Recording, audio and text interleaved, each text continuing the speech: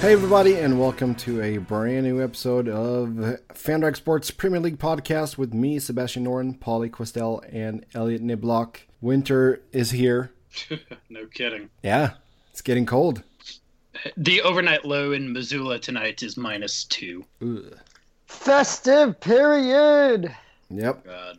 This is my favorite time of the year because it's when Arsene Wenger complains about his players playing too much and then plays them all for 90 minutes every game and says things like Alexis Sanchez needs a break.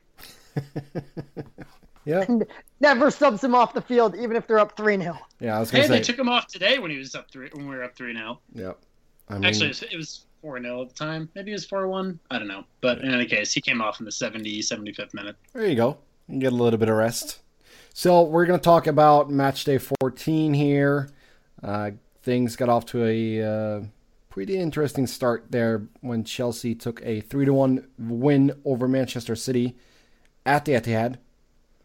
And, I mean, the big talking point here, I would say, is the 2 red cards that came about late in the game. Sergio Aguero put in a poor challenge to David Luiz, got a red card, and in the ensuing melee, that was like both teams just got together in a big group. Fernandinho, he pushed Fabregas by the throat, which, you're not allowed to do that. You're really What? making it sound different from what happened. Okay, what's your Yeah, characterization? what? Okay, yeah, let me hear this. He put his hand on the guy's throat in a tight grip, shoved him backwards, then did it again, and then shoved him over the advertising board. Yes. It was, I mean... It was a little bit more some kind of sugar-coated it. How is sugarcoating it when you push someone and by the throat? Well, he didn't really like push him by the throat. It was kind of like a grab the throat and A grab then a shove? Grab It shove. was a grab shove. A grab shove. It's not like he went to push him and he ended up like hitting him in the throat. It was like he kind of had him by the throat and then pushed back. Yeah, Like, he did the crab claw and then pushed it. Yeah. It was full meditated. Yes. The crab claw throat shove. Exactly. Yeah, copyright. Yeah. So Aguero got straight red. Fernandinho got straight red. Aguero, since he's already been suspended once this season, he was awarded. He was handed a 4-game suspension. So he's going to be out. He's going to miss the festive period, so he's going to come into January fresh as F word. Well, I think he's back for the last game of this December. Right. So, but all right, he's back for the last game, but he doesn't have to play 2 days before that. True. So up to So you know what that means. Kelechi Iheanacho to show. And you know what else that means? No, what else?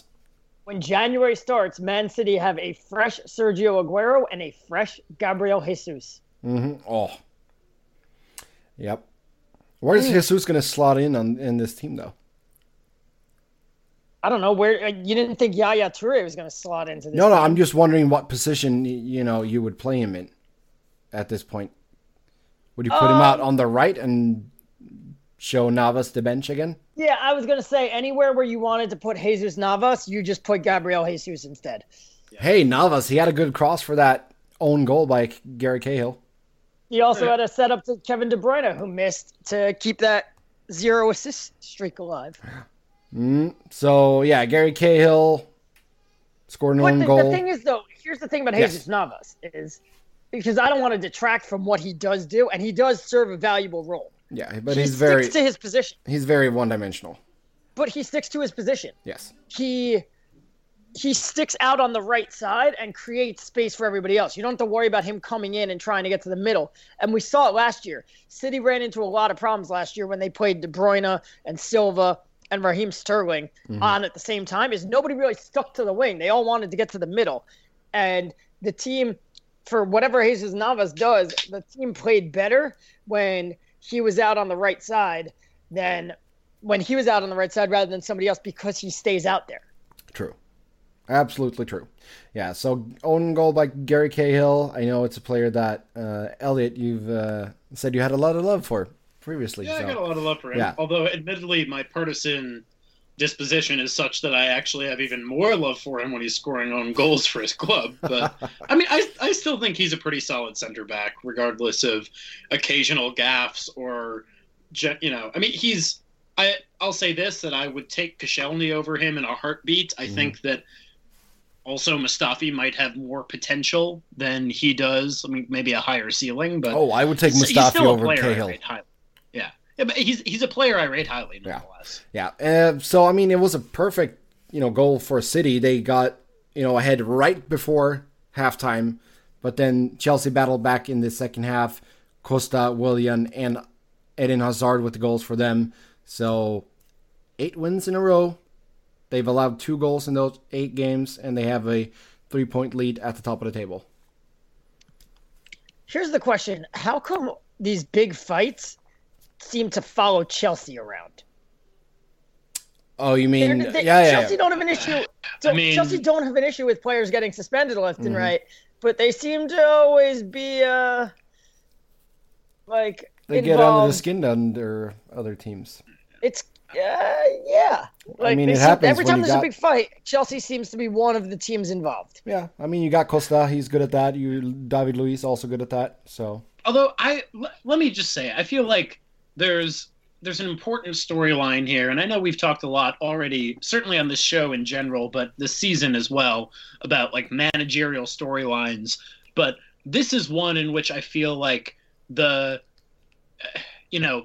Premier League debutantes, clearly Conte comes out head and shoulders above Guardiola. And I think that it is, even though, Pauly, to your point, Chelsea have been involved in a lot of fracas in the last season or two, and I think that a lot of that is down to Costa. But I also think that Antonio Conte has managed Diego Costa very well, and I still don't rate him as someone who I would want to sit down and have a beer with. I do not like him, but I think that Conte has helped to kind of rein him in somewhat. And in this game, when Chelsea coming into the Etihad, taking all 3 points, and then Sergio Aguero wildly losing his cool on a violent, dangerous challenge, which was clearly born out of frustration, desperation, and whatever he says, I think a desire to injure the player. It is night and day versus Conte inheriting this player that we know to have fractious and violent past, and then Sergio Aguero, whose praises we regularly sing and less frequently criticize for being a hothead. The man management is just night and day. And I think that, I've been the one on this show frequently saying, we need to give Guardiola some time. The jury's still out. But boy, this is really clearly oh shit moment for Pep Guardiola and Manchester City. Yeah, we should say too that they got a 1-1 draw here on Tuesday against Celtic in the Champions League. Brendan Rodgers! Pretty heavily rotated side that they put out though. Pablo Maffeo and Tosin Adabarabiu in the central defense. We don't know, man. You're a pronunciation expert. Yeah, I have so. No idea on that name. Never heard about he has number 53. That's his squad number, so. But yeah, Iheanacho scored, and he's going to be their go-to guy here, really, next couple of games. Yeah, I mean, he has to be, but he that finish was excellent, and I think he acquitted himself well. Granted,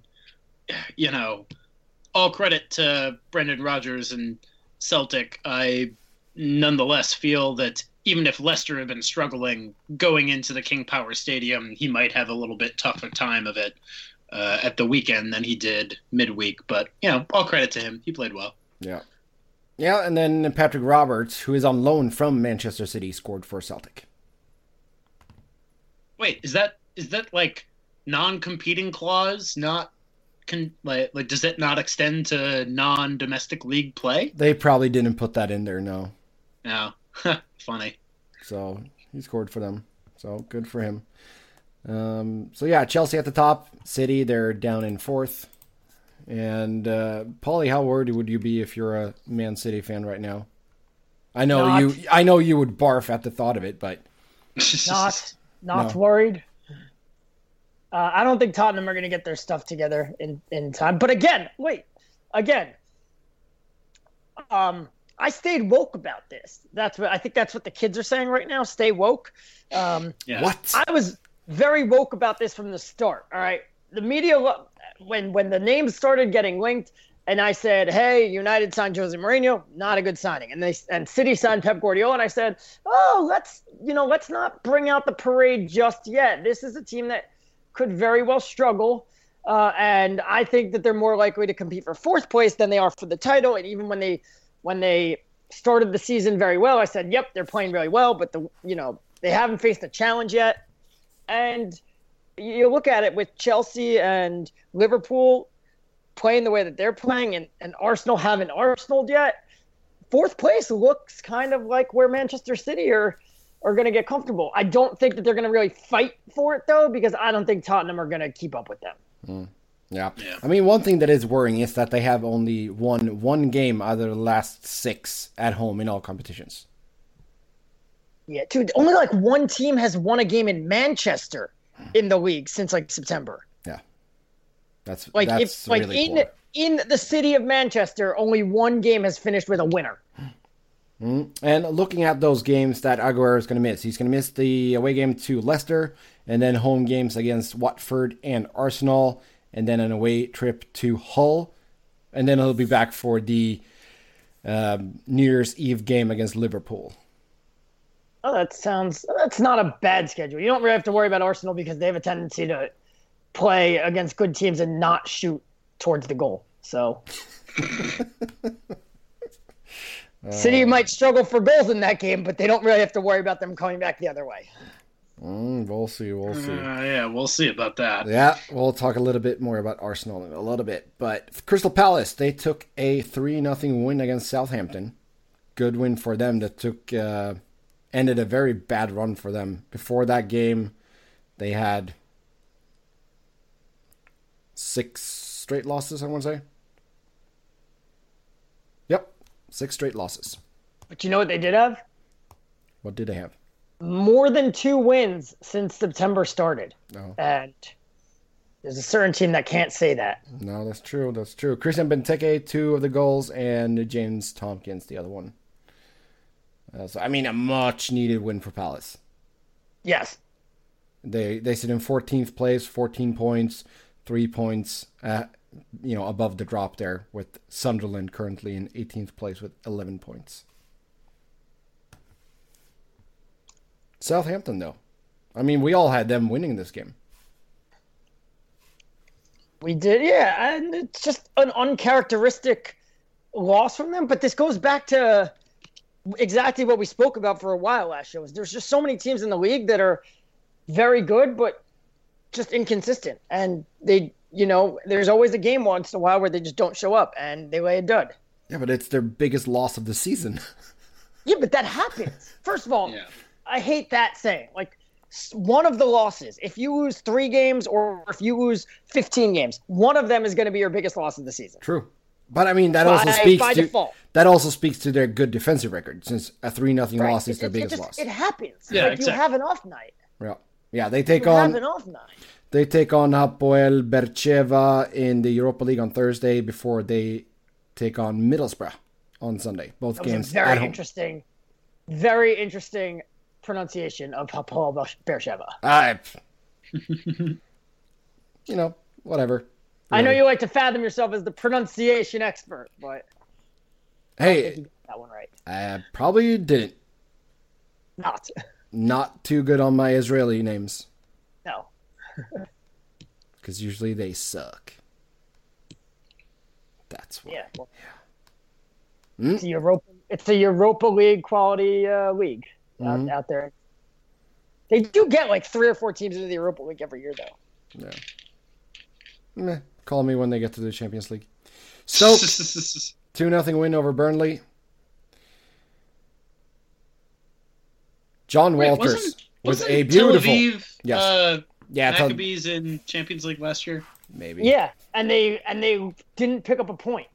Oh yeah, they were in Chelsea's group, and they were the reason that like one of the teams picked up 10 points and didn't go through because everybody just beat the crap out of Tel Aviv. And I think they scored like 1 goal. That's not very good. Yeah. What was I going to say? Yeah, John Walters. Beautiful, beautiful volley there for the opening goal in this one. I don't think he even understood that he scored that goal. That was pure luck. Pure luck. And then Mark Muniesa with the other one. So good on Stoke. Stoke. They move up to 9th place. 19 points. They're only 1 point behind Everton and West Brom and 2 points behind Manchester United. Wait, who wrote in the Google Doc for the scoreline? That was you. Seriously, Elliott always wins when this happens. It's Stoke. Well, we said it when we made the picks. We specifically said you were going to win this. Mm-hmm. Yeah, that's true. So, yeah, good on them. Burnley still looking for that first away win. I thought it was going to come. Sunderland, they beat Leicester 2-1. Leicester. Yeah, none of us got that one. No, of course not. Robert Huth owned goal. Wait. Before we even start talking about Leicester, let's give Sunderland some credit. They've won 3 out of their last 4, and maybe, just maybe, when you get a new manager, you need to give him some time to, settle things in. Really? Find the right players. Really? That is players to be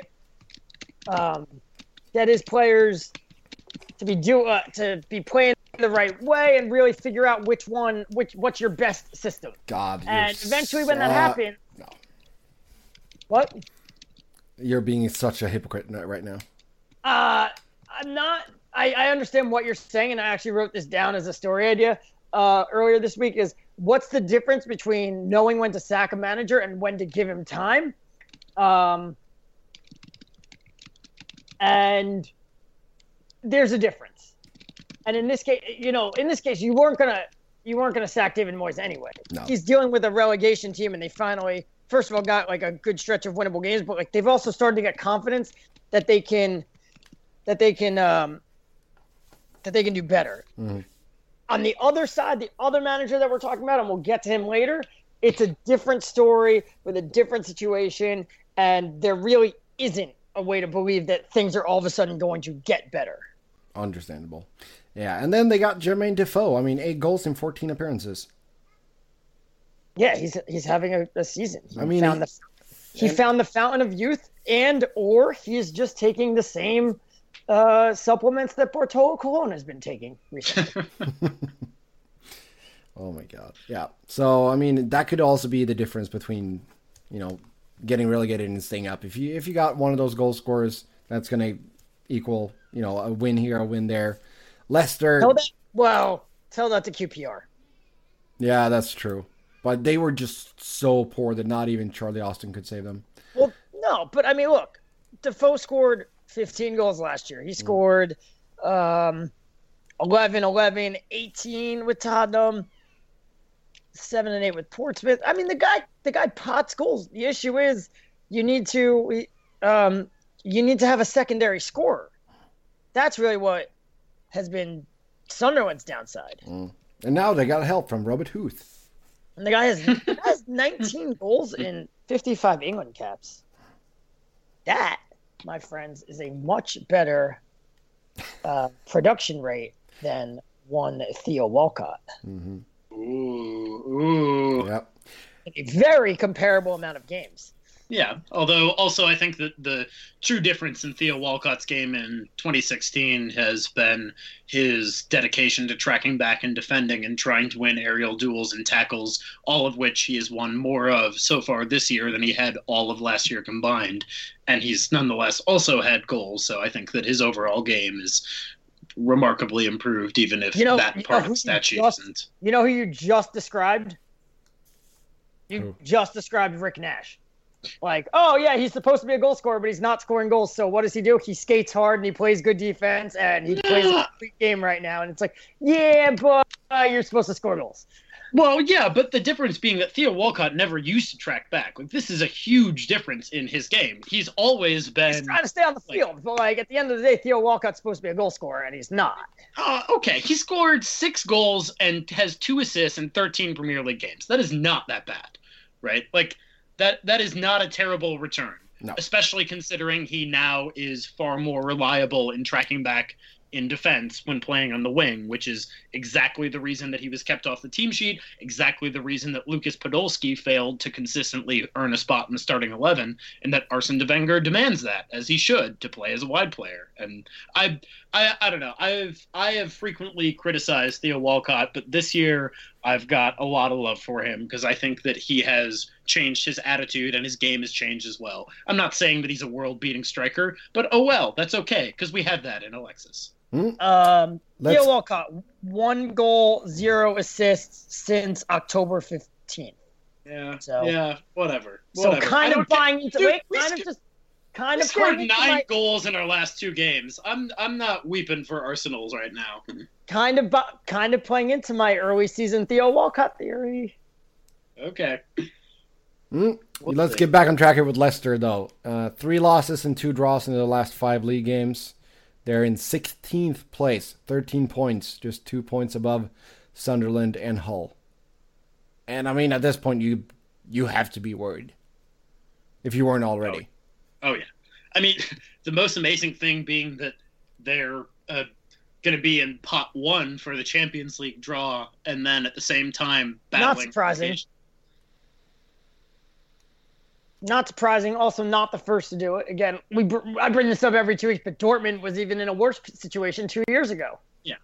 But they also, I mean, admittedly, you know, as reigning I have champs, a lot of respect for the Bundesliga, but still, they weren't reigning champs. But they no, they were 2 years removed from the.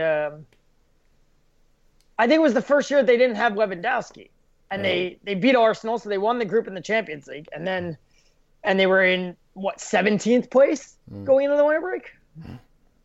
Leicester, they're historically bad now as reigning champions in the Premier League. They lost the key to their team. They lost the key to the team. You think that was N'Golo? Yeah, I mean, if you listen to the way people describe them, they say that, you know, like, first of all, then Pauly Mendy has been injured all year, and really the issue has been trying to replace N'Golo Kante. They've been trying to find guys to add to the scoring, so they weren't so reliant on Jamie Vardy. But teams are sitting back more; they're not playing a high line against them, so there's less room for Vardy to just run in behind the defense. So that already takes away Vardy's biggest strength. And then the work that N'Golo Kante did, people said it was. If you talk to players, they would say he did the work of 2 players. Yeah. And that freed up Danny Drinkwater to, you know, do a lot of other things.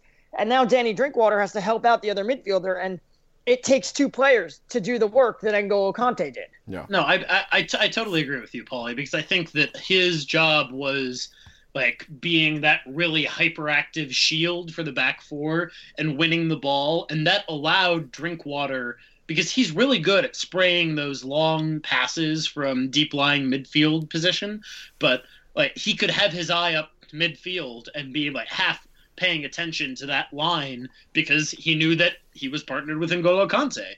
And now that that's not the case, then he's not nearly as effective in playing long balls, in addition to teams like tactically adjusting for that. Yeah, I mean, it's his absence has been huge at Leicester City, that's for sure. But I don't think they're going to be relegated. I hate to say it for Bob Bradley's sake, but I do think that the 3 teams in the relegation zone right now will be the 3 teams who are relegated at the end of this season. Ooh, nice. Way to say that before Christmas. Yeah. Love it when people rush to conclusions as if they've never watched this league before. I mean, I'm not saying that's, you know, that might change hugely, but you look at the teams directly above them, right? You look at the possible exception being Burnley, yeah. But I think that West Ham and Leicester and Palace all probably have what it takes to stay up. Maybe even, you know, and Borough's not that far out of that, but Burnley is the only exception that I think might fall down into that muck. But you know what? If I could find a bet line on it right now, and maybe I'll search for one after the podcast is done, I would put money on Sunderland, Hull, and Swansea being the 3 to Sunderland have just won 3 of their past 4. They're like turning a corner. They are turning a corner, but there's a lot of, as you said, Pauly, it's not yet Christmas. There's a lot of corners to turn. And you look at their team sheet, and I just go, oh, no. Oh, no. All right, but let's also look at this. Look at the teams ahead of them. I mean, all right, let's go all the way up to Southampton. We like Southampton. We all probably think they're going to score. They're going to finish, 9th, 10th, somewhere around there, 9th, 10th, 11th, 12th. We like them. They're really good. They're 4, 5, and 5. That's not that good. Anything could happen with them. More importantly, 17 points. That's 6 points above Sunderland. 6 points is the same distance between United and 5th place Tottenham. So it's not a lot. And, all the other teams below Southampton, they're just as inconsistent. It's kind of like winning the Super Bowl in the NFL. It doesn't always go to the best team or the most consistent team. It usually goes to the team that really plays well down the stretch and gets a good run. And right now, if Sunderland just keep playing like this where they're keeping the pace with somebody, a good run at the end of the year is all you need. Yes, I agree with that. And I think that Burnley could slip into that Sunderland position, but I still think that those 3 are my picks, with the possible exception of Burnley as being like the, hedge the bets for the superfecta and only a trifecta bet.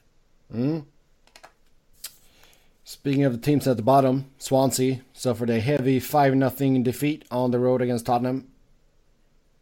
Christian Eriksen with 2 goals, Harry Kane with 2 goals, and Heung-min Son with a goal as well. And Elliot, you said, unfortunately for Bob Bradley, this might not be Bob Bradley's problem soon. Yeah. If the reports that came out today are correct, which are, by the way, ridiculous. Well, I mean, they're already on their 3rd manager this season. Well, don't you think that's part of the problem? Yeah. Yeah. I don't know. I think that you gotta. I still think back to, even though I'm not totally sure he was the man for the job. I think back to oh God, I'm blanking on their names, but the Red Sox owners who own Liverpool. Henry? Yeah. Like their promises for Roy Hodgson in his tenure at Liverpool.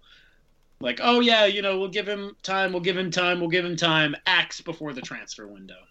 And I like to think that he would have done better with that. I don't know that he would have, certainly, but it's so brutal to see managers brought in and then kicked out immediately, especially in this case when you're being brought in to take over an already demoralized and struggling squad, right? Like you don't even have an off season as Hodgson had. So, here's the question: how much better could Bob Bradley have done? Look at who they've played since he's come in: Arsenal, Watford, Stoke, Manchester United, Everton, Crystal Palace, Tottenham, and they've picked up 5 points in those 1, 2, 3, 4, 5, 6, 7 games. 5 points in 7 games. That's bad, not terrible. Yeah. They lost to Arsenal, who are in the top 4. They got a 0-0 draw with Watford, who were in the top half of the table at the time and are currently 11th. They lost to Stoke in an away game, so playing at Stoke is never easy. And by the way, Stoke's the top half of the table team. Mm-hmm. They lost to Manchester United 3-1, which is pretty pathetic when you think about Manchester United's league form, but nevertheless, top half of the table team. They got a 1-1 draw with Everton, who are a top half of the table team, but they are dropping so quickly they won't be for long. So kudos to them. They got a point. They played Crystal Palace, who are near the relegation zone, and guess what? They beat them. Then they played Tottenham, who are in the top 5, and they lost. What more do you want him to do? He's playing really good teams. Mm-hmm. He hasn't had the easiest of schedules. No, absolutely not. And I mean, I feel like, sacking Bradley and get a third manager in for a single season, that's just poor club management. But, I mean, looking back at the managers that they've had in recent years, we'll go as far back as Roberto Martinez. He was there for 2 years and 111 days. After that, you had Paulo Sousa for about a year and 13 days. Brendan Rodgers, a year, 321 days. Mikel Laudrup, 1 year, 232 days. Gary Monk, 1 year, 308 days. Then Guidolin, 259 days. So, I mean, they're on pace on breaking that poor record.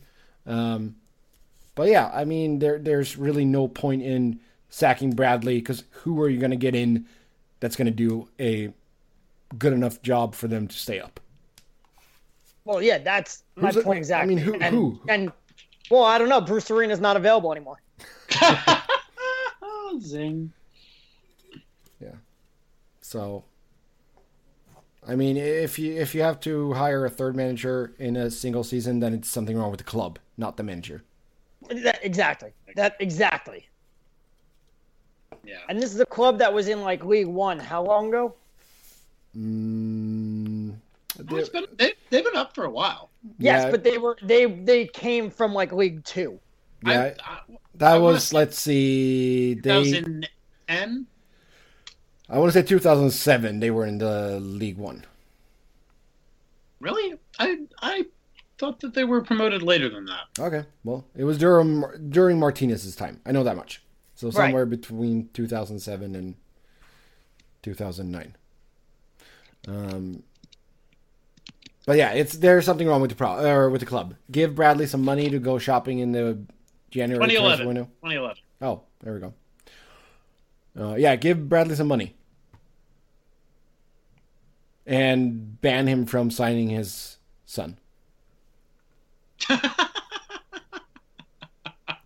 Hey, hell, I mean, if he finds himself out of his depth in the Premier League, that might be better for the U.S. national team. And no, I mean, I like the Swans. Good luck to them in staying up, but I don't. Swansea really was promoted from.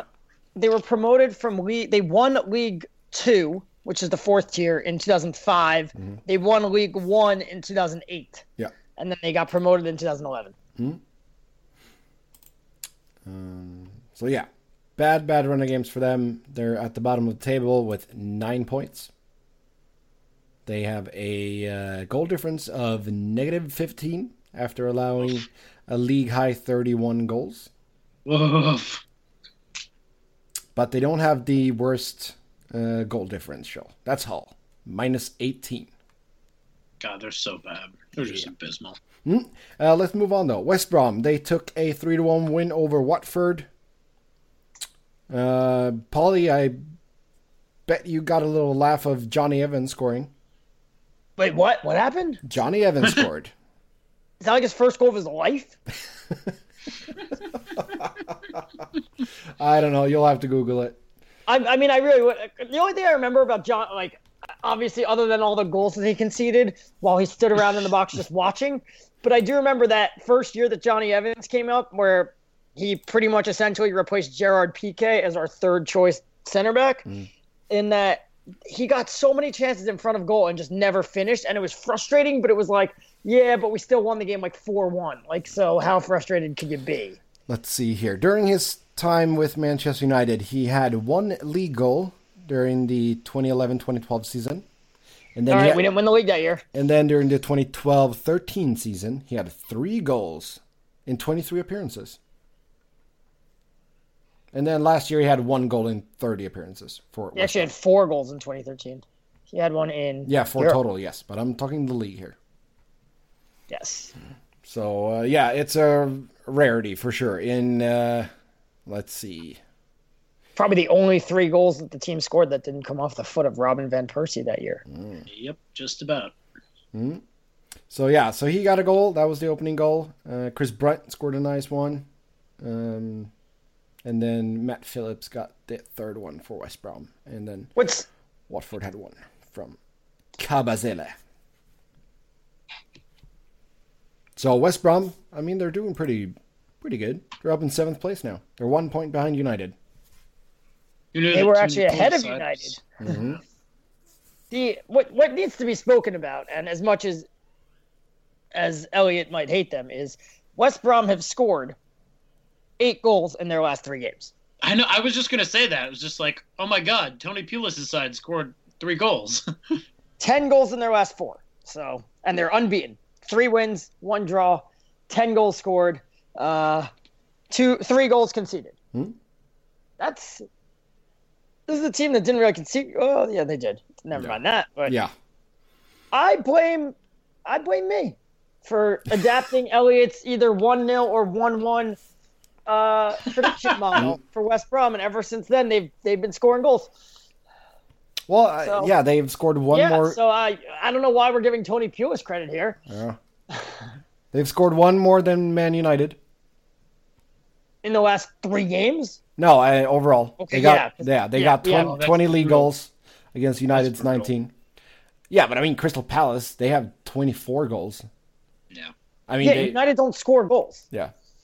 We're not a goal-scoring team. Crystal Palace have scored double the amount of goals as Burnley have, and they're on the same amount of points.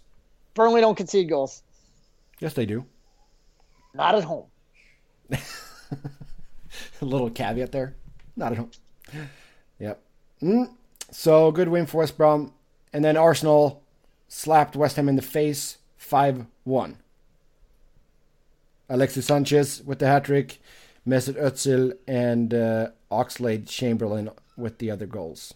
And then Andy Carroll scored for West Ham, of course, because he was back. Of course he did. And of course it was just like, as soon as he came off the bench, I was watching the game with my friend Josh at the Arsenal bar in Denver, and just like, okay, Dimitri Payet is going to produce some magic, and then Andy Carroll's going to score against us. It's like, oh, hey, look at that. Off the crossbar, Andy Carroll. Mm-hmm. But it was a fantastic and complete performance from Arsenal. It was exactly what you wanted to see from, coming back off midweek, and they played brilliantly. 8 shots on target, 5 of them finding the back of the net. I mean, Alexis Sanchez, both his first goal and, they were all excellent, but his first and third especially were beautiful. The step over on the third, it was so fast in real time that I didn't even see the feint. I just saw the keeper go down, which I thought was instinctive, and then upon replay, it was just, I watched that over and over. But the first one I feel is almost even better in terms of, controlling the really strong ball that was sent into him from, I think it was Mustafi, it might have been Xhaka, but I'm pretty sure it was Mustafi. And then turning, running into the box, dummy shape to shoot, then actually shoot, and at that tough of an angle. I think that he's, he said recently that he wants to be spoken of in the same breath as Lionel Messi and Cristiano Ronaldo.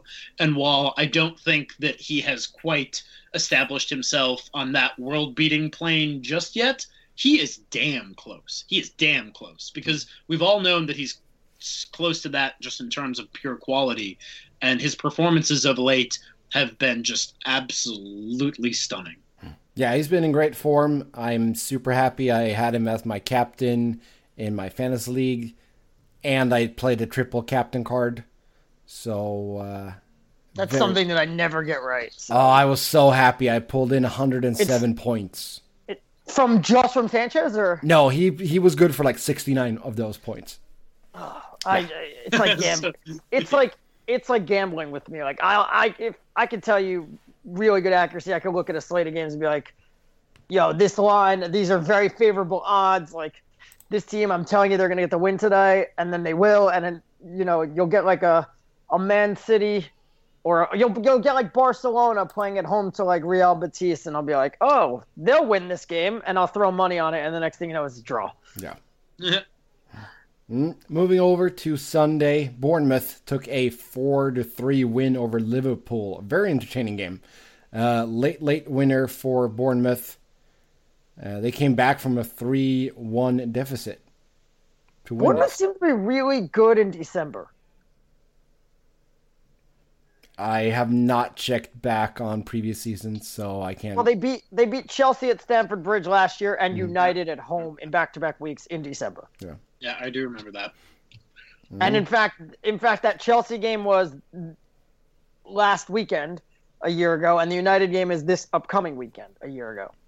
So yeah, and that was what I think, at least to my mind, felt that they totally sealed their safety. Yeah, and this win is going to go a long way, because remember earlier in the year when they were dropping points, and I said things like, I said, they need to really. These games are important because they got safety last year. They took 6 straight points off of United and Chelsea. What are the odds that that's going to happen again? And getting 3 points against Liverpool goes a long way. Yeah, that's a huge win. And the question is, what happened to Liverpool? Liverpool, well, for as consistent as they've been this year, they haven't had the problems of inconsistency the way they did last year. But they are bad at the back, and they're so bad away from Anfield. Yeah, and then they have away from Anfield. They still haven't solved their goaltending issues. Loris Karius is not good enough to be a starting goalkeeper in the Premier League. And I'm sorry if I'm judging him too soon. He's only played 9 games.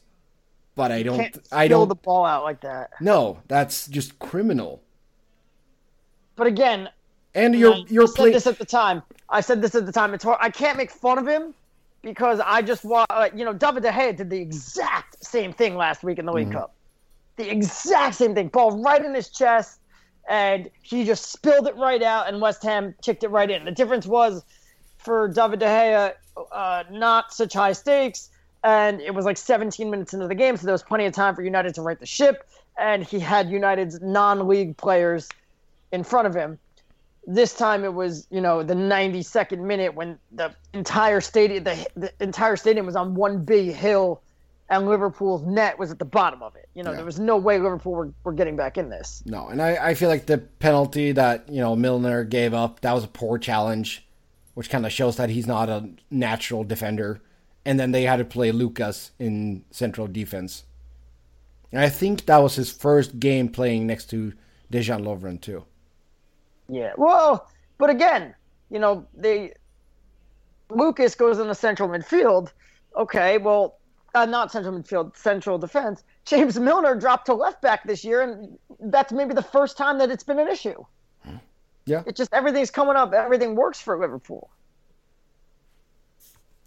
But they can't go on. I think if they're going to be able to win the title, they can't go on allowing that many goals. Right. They need to 13 of their 17 goals that they've conceded have come away from Anfield.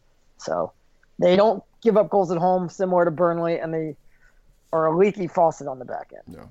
It's funny, though, because I was watching this game. I was at my girlfriend's place, and so she has a terrible cable package that does not include NBC Sports. So I was watching this game on my phone like a peasant, or like what either of you two would do. Don't you have Apple TV? We peasants, huh? We peasants. Apple anywhere TV. West of Jersey City. Yeah. You do Apple TV and then you mirror your phone. Oh, you think that Jersey City isn't included amongst the peasants? I know. The boundaries are different. Maybe it's a borderland town. Anyway, so even if you have an Apple TV, like if you're watching on a streaming service, it's delayed a bit, rather than if you're watching on regular cable. So all of a sudden, I hear screaming. Like I hear cheering from somewhere like an apartment over or something. And she just went, what could they be watching? Like, what game is on right now that people would be cheering? And I was like, give me 40 seconds, and I'll let you know if it's this one. And sure enough, like within the next 40 seconds, Bournemouth scored. That's when you just go and be like, honey, I'm going to go and knock on their door and watch the game with them. I'll be back in a little bit. Okay. Well, then I went to the bar for the United game, and in walks, one of the regulars there, and he walks in. He's like, "This is my neighbor, Jose." He's like introducing him to everybody, and he said, "Yeah, I was leaving my apartment to come here, and I just heard English football on the TV in my neighbor's apartment, so I knocked on the door." And the guy was like, "Oh, I'm a United fan." He said, "Can I come to the bar with you? Give me 5 minutes to change." That's awesome. It's the same thing. Yep. And that fan at the bar was. I'm more about to transition into the United game, I would assume. Yeah, let's go. And he was talking to somebody, and he was saying, like, I'm a fan of Pogba and the way he dribbles and does tricks on the ball like Ronaldo used to do when he was young. He said, I'm a fan, somewhat of long balls and play it down the wing and crossing and dribbling with the ball and, some old school kind of football. And I just wanted to look at him and be like, Dad, you're my spiritual father here. There we go. Yeah. I believe in those things. Mm-hmm. Yeah, it turned out to be a 1-1 draw for Manchester United on the road against Everton. Zlatan Ibrahimovic scored again for United, but Leighton Gorgeous Baines... goal, by the way. Gorgeous goal, yes. He's capable of those things. He is. He is. Leighton Baines, though, tied it up late, 89th minute, with a penalty kick. And I'm just... Yeah. I get frustrated even saying his name. Marouane Fellaini came in, 85th minute, gives up the penalty 2 minutes later. Did you hear what Leon Osman had to say? No. What did he say? After the game, Leon Osman said when he was at Everton, he said Fellaini was always pretty careless around, in the box. Mm-hmm. So when we were defending, we wanted Fellaini nowhere near the box. Yeah. He shouldn't be nowhere near the pitch. That's why David Moyes moved him up to play that number 10 role or just as the striker. And that's when all of a sudden he started scoring. And David Moyes decided you're actually worth $3 million more than your release cost says you are. Yeah. And paid God. Yeah. God. I mean, that could be David Moyes' biggest screw up as United manager, was signing Fellaini. It's gonna go down. It's like that. Like signing Fellaini is going to be David Moyes signing Fellaini is going to be in 5 years when we're looking back at how Jurgen Klinsmann didn't cap tie Cameron Carter-Vickers. Mm. Mm. God, I can't wait till Arsene Wenger leaves Arsenal, whether he leaves on his own merit or Arsenal fans run him out of town, and you guys have to go through the same thing that we're currently going through. Oh, I mean, believe me, I see it. I see it on the horizon. And it's funny, I was just thinking yesterday when I was flying back from Denver, it was just like, God, I hope that he either announces his retirement imminently so at least we know, or else he signs another 1-year extension, because waffle as I do about his selections, his consistency is literally unparalleled in the Premier League. Yeah. Mm-hmm. And my friends who are Arsenal fans, oh boy, do they love yelling at me and taunting me. And it's a what goes around comes around situation. You know, I understand. Sure. I understood. United aren't going to win forever. I don't hate Jose Mourinho because we're not winning. Can we play a style of game that is entertaining and not give up on the game after 70 minutes like we always do? Yeah. I hate him because he's an awful person and he throws his players under the bus and he propagates a boring style of football. There are a lot of reasons to hate him besides not winning. Right, yeah. And he does all those things and he used to be able to back it up, but he's not able to back it up anymore, which is a problem. And what I was amazed about is how many articles came out right after the game, and it was like, oh, you're scapegoating Marouane Fellaini, and that's just the easy way out, and you shouldn't be doing that. And yeah, I don't disagree with that.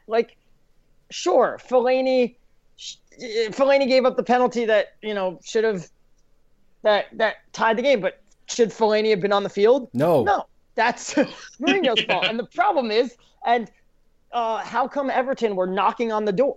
Fellaini. All right, so I read Fellaini was brought on to deal with the crosses that were coming in because he wanted some height, and Everton were asking a lot of questions over the last for the 15 minutes before that. Well, why were Everton asking so many questions? Yeah. Because you stopped playing after 70 minutes. Yep. Because Jose Mourinho, after 70 minutes with a 1-0 lead, goes, all right, let's sit back and let's defend this lead. And you can't do that with this team.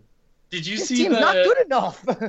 Did you see the fan wearing the Fellaini wig who they showed, who after the goal, tore his wig off and stormed out of the stadium?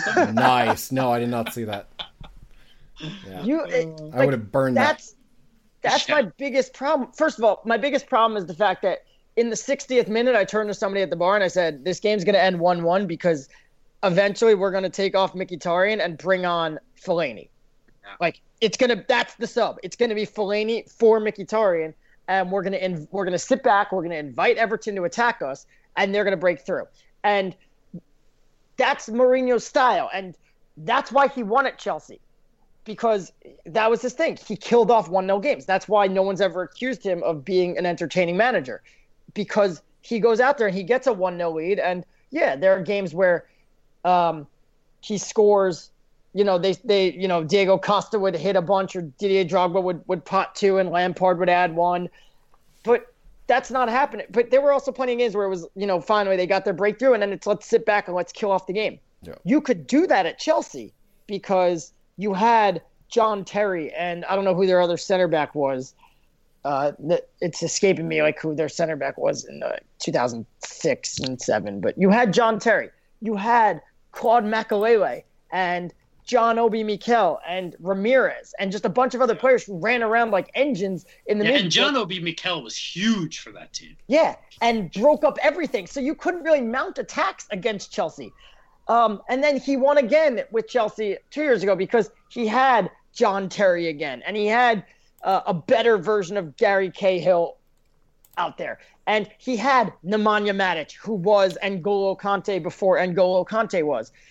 He just happened to run Nemanja Matic into the ground that year. So by the end of the season, he was a little bit tired and not so much more effective. But again, you couldn't attack that team. Now you have Michael Carrick, who is fantastic at what he does, but is not a guy that runs around like with an engine and breaks everything up. You have Ander Herrera, who does run around all over the field, but he's still learning the defensive parts of the game. That's not his strength. And you don't have guys with engines that can run around like John Obi Mikel or Ramirez and break everything up and make it impossible to attack. And when you do get those attacks through, you have Marcos Rojo back there, who, by the way, at center back, I'll say it, I'll be the first one to say it, hasn't been that bad as a center back. Probably lucky to be on the field, though, because he probably should have gotten sent off in the first half. You have Phil Jones in there, who also has not been that bad. But that's the thing, is you have guys that haven't been that bad, not guys that are really, really freaking good. We should say that John Terry's partner during that season was Ricardo Calabajo. Oh yeah, he was good. And look, it's not. I'm not going to sit here and pump my nostalgia fist and say Sir Alex Ferguson never did that. Like, yeah, there were plenty of times where Sir Alex Ferguson would kill off a 1-0 game and bring on an extra defensive midfielder or bring on John O'Shea or something just to tighten things up. But he also had Rio Ferdinand and Nemanja Vidic at the back, and would bring in. He had Patrice Evra, and he would bring in like a John O'Shea or a Darren Fletcher, who they would just run around and not let teams attack. It's a different. You have a different team here, and I don't think Mourinho gets it that this team can't play that way. And this goes back to what I was saying before: is what's the difference between when to fire a manager and when to give him time? And the manager. Yeah, I used David Moyes before. The manager that I was thinking of to counter this is Thomas Tuchel at Borussia Dortmund right now, who have been wildly inconsistent. And they have problems. And they're a leaky faucet at the back. But I'm confident Tuchel will get it right because his issues are just at the back. And he's sticking with what he's doing. The difference is Tuchel is getting the best out of his players, which David Moyes is now starting to do. Jose Mourinho is not getting the best out of his players, who are very talented. Mm-hmm. Yeah. It's like asking, are United unlucky? Because, yeah, they've been pounding teams' goals recently. They take shot after shot after shot. Ander Herrera hit the post. Are they unlucky or is something wrong? And it's probably something wrong because, let's be honest, like, this team has Paul Pogba, and they have Anthony Martial and Marcus Rashford and Wayne Rooney and Juan Mata and Henrik Mkhitaryan. And most importantly, Zlatan Ibrahimovic. Yep. Yeah, like their one goal against Everton was a piece of magic from Zlatan, which, yeah, Zlatan should be able to contribute a piece of magic once every 3 games, or maybe he's that good that once every 2 games. But Zlatan should be getting 2 or 3 tap-ins a game. Mm-hmm. Or someone else should be getting 2 or 3 tap-ins a game. And we're not getting any. Nope, that's true. I mean, one interesting fact, though, I'm just delving down deep in that 2005-2006 season for Chelsea under Mourinho. And 15 of their league wins came with the scoreline either being 1-0 or 2-0. Yeah, they didn't score. But they didn't give up goals. No. You don't have that option at United. And yes, we have David De Gea, who's one of the best 3 or 4 goalies in the world, but being one of the best 3 or 4 goalies in the world in soccer isn't like being the best goalie in the world in hockey. It's not going to get you as many wins as you think it will. Yeah. Yep, that's true. So United, they're in 6th place, 21 points, 6 points behind Tottenham, and they too meet in the next round of games here. I mean, they're just a joke at this point. It's sad, but it's a joke. They're a joke. It is sad, and it could end up costing them a lot of money too, because the sponsor deal with Adidas. I mean, is that the wake-up call that Ed Woodward needs, or someone needs to get rid of Ed Woodward? I mean, I hope Mourinho so. is not the one that turned this club into a joke. That was Mr. Woodward. Yeah. And is the sponsor deal with Adidas like specifically contingent on like a certain place finish? Yeah, or they can't miss the Champions League 2 years in a row. Yeah. Okay. Then they get. I don't know if it's money back or they don't have to pay as much. I think the shirt deal either drops to $35 million or it drops by $35 million. I think it's buy. I think it's buy. So they would get like $40 million rather than 75 or whatever. Yeah. Yeah. Yep. So bad times for United. Everton. That's the thing. Like, you can kiss the Champions League goodbye right now unless you do the Europa League route, which is frankly what he should do. Yeah. Everton. That's Mourinho's best bet right now. Is this team has clearly proven that they could play in the cups against teams that aren't as physical as them. Go all out to win the Europa League. Yeah. 4 draws and 1 win in their last 5 league games. Everton, they went down to 8th place, and they only have 1 win in their last 5. They've won 2 of their last 11 games. So, and that goes back to August 27th. Since August 27th, they have played 11 times. They've won 2 games. 15 teams in the league have won more than that. That's not good. 15 teams. And those teams include Bournemouth, Crystal Palace, Sunderland, Southampton, Burnley, Stoke, West Brom. Of the 5 teams, 3 of them that haven't won that much, 3 of them are United, West Ham, Leicester. They've won 2. Those are the teams that won 2, and then there's a couple others that won 1. Last game, Monday, that was Middlesbrough against Hull. Middlesbrough took a 1-0 win after a goal by Gaston Ramirez in the 60th minute. And, I mean, looking at it from Hull's point of view, at least you only lost by 1 goal. Yeah, I guess. Yeah, I mean, they're abysmal at the back. They're not very good going forward either. They have allowed...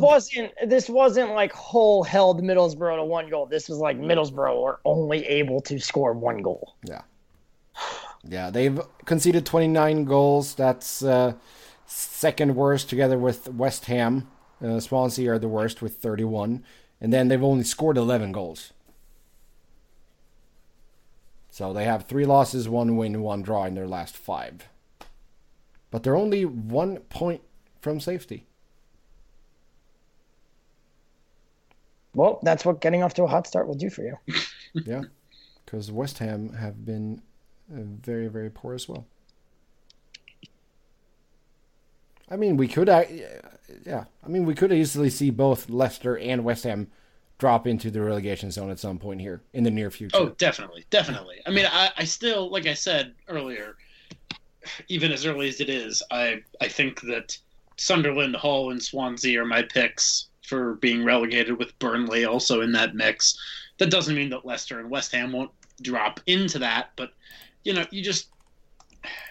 the thing is that... Oh my God, did you see the troll job that the championship pulled? Oh, no.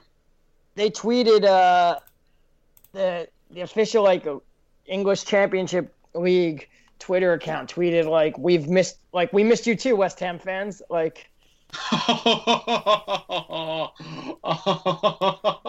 Welcome back. Yeah.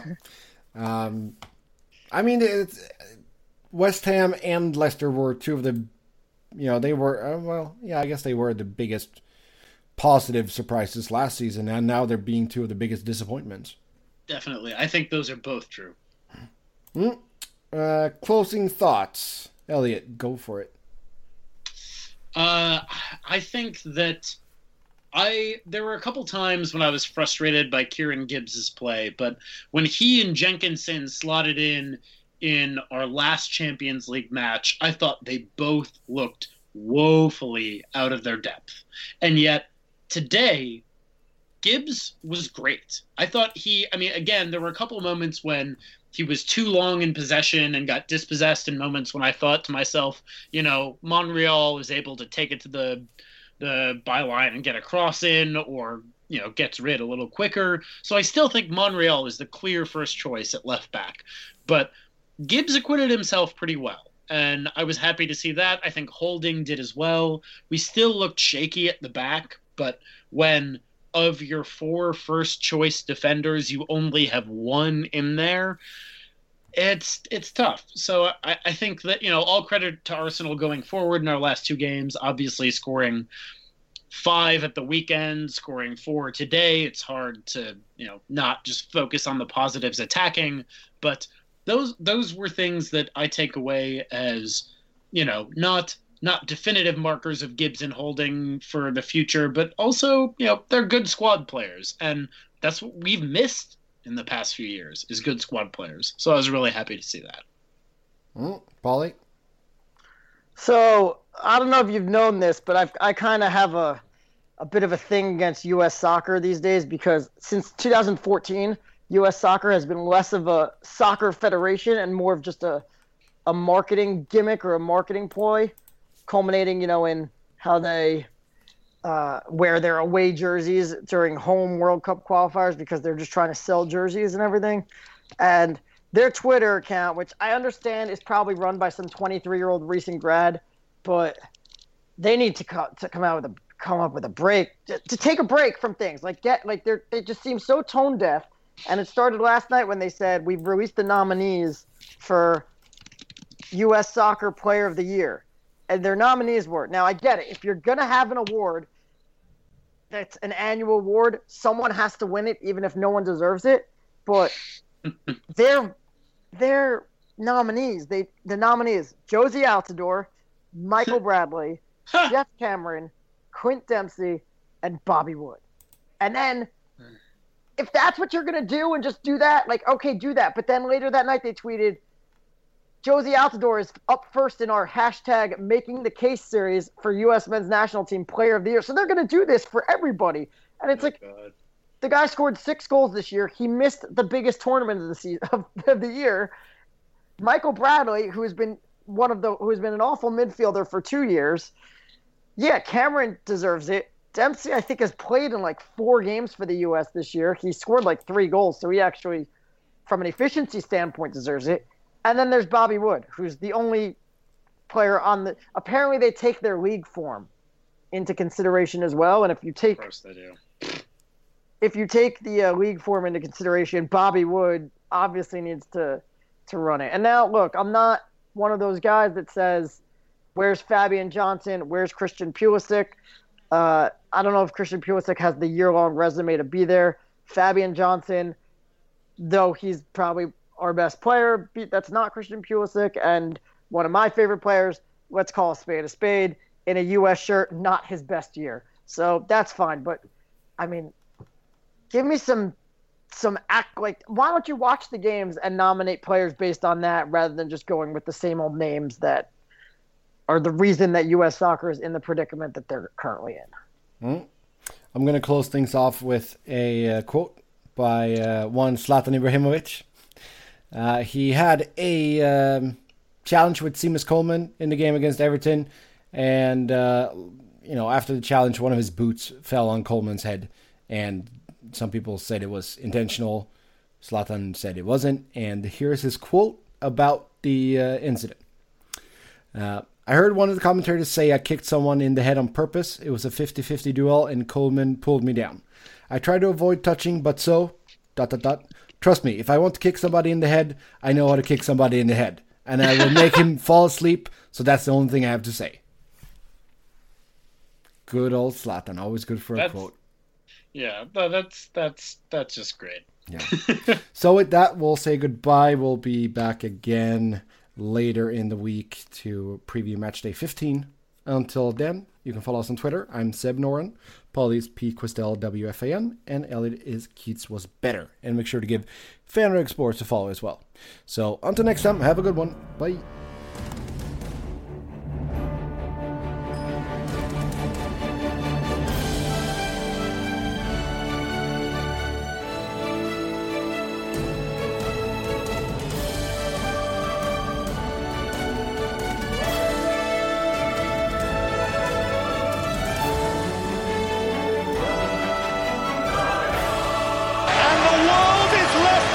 How on earth did that happen?